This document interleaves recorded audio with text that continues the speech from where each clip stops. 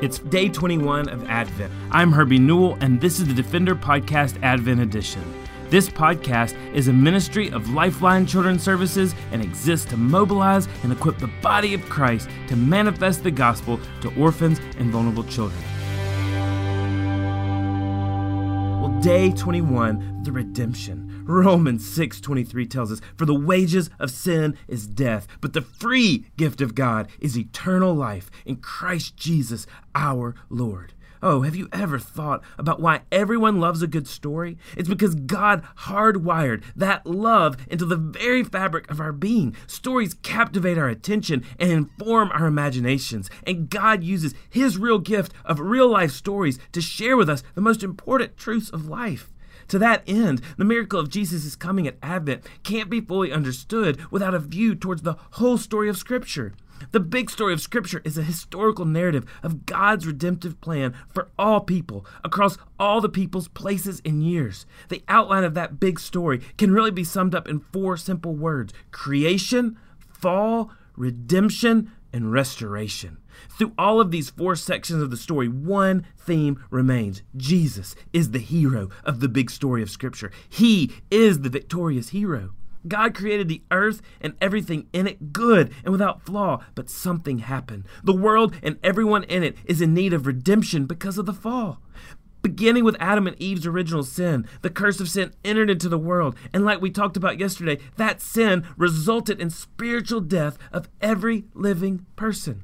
The twists and turns of Scripture are a narrative of how people have struggled with the curse of sin. The ebbing and the flowing of faithfulness and rebelliousness towards God serves as a centuries-long unfolding that we lack the ability to rescue ourselves. No matter how hard we try, we aren't worthy to save ourselves, and we can't possibly change on our own. Oh, the world needed a hero to break the curse of sin and death and to set about the restoration of all God created. Jesus has come to bring about this redemption through His exchanging His death for ours as our substitute.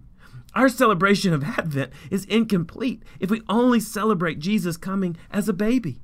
The Advent leads us to celebrate not only Jesus' coming, but to anticipate the work that He finished through His death and His resurrection.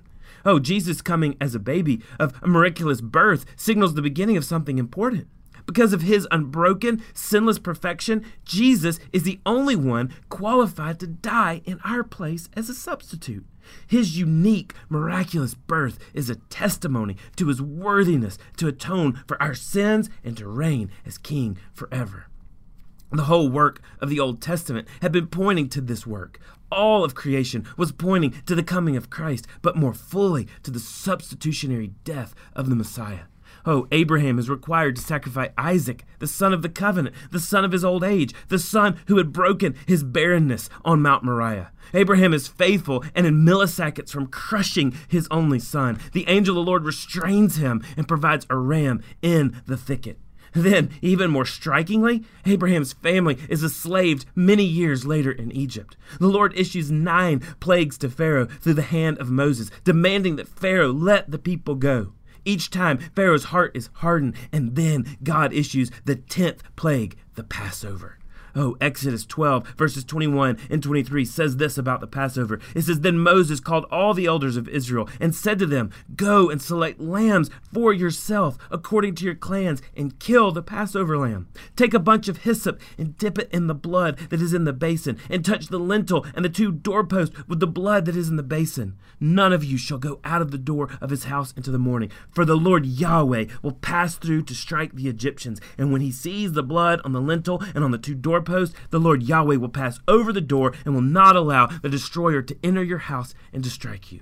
Oh, beloved, sin has hardened our hearts, and more than that, it has killed us. We are dead in our sin and trespasses, but we have a great promise of the Lamb in the thicket. We have a great promise of the blood over the doorway, and not once for our sin, but once and for all. Hebrews 10, verses 4 through 6 says, "For it's impossible for the blood of bulls and goats to take away sin. Consequently, when Christ came into the world, He said, 'Sacrifices and offerings you have not desired, but a body you have prepared for me. In burnt offerings and sin offerings you have taken no pleasure.'" And then Hebrews 10 continues in verse 10 when it says, "And by that we all have been sanctified through the offering of the body of Jesus Christ once and for all. And every high priest stands daily at his service, offering repeatedly the same sacrifices which can never take away sins. But when Christ had offered for all time a single sacrifice for sins, he sat down at the right hand of God, waiting from that time until his enemies should be made a footstool for his feet. For by a single offering he has perfected for all time those who are being sanctified. Oh, today we celebrate the person and work of Jesus as the only one qualified to atone for our sins. And we wait for the day when Jesus will complete this chapter of his story and ours by returning as a conquering king. And until that day, God has provided us rest in the unquestionable promise that Jesus came. Oh, and he is coming again.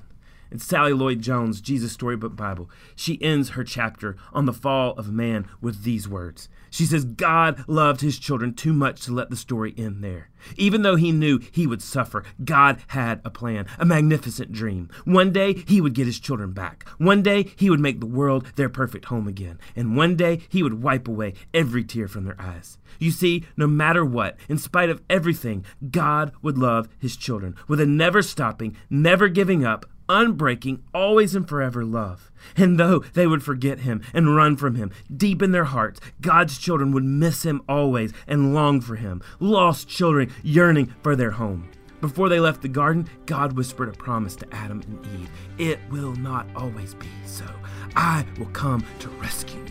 And when I do, I'm going to do battle against the snake. I'll get rid of the sin and the dark and the sadness you let in here. I'm coming back for you. Oh, beloved, this Advent, our heart celebrates the first coming of Jesus, but ultimately, it longs for the second coming.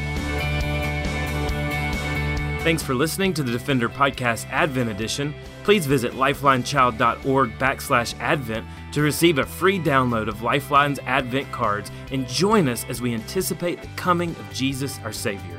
For more information or to connect with me, please visit herbienewell.com. To partner with Lifeline, visit lifelinechild.org. Follow us on Twitter, Instagram, or Facebook by searching for Lifeline Child. You can email us directly at info@lifelinechild.org. Beloved, will you allow God to use the gospel through you this Christmas to impact the life of a child? Please contact us because we are here to defend the fatherless. We'll see you again tomorrow for the Defender Podcast Advent Edition.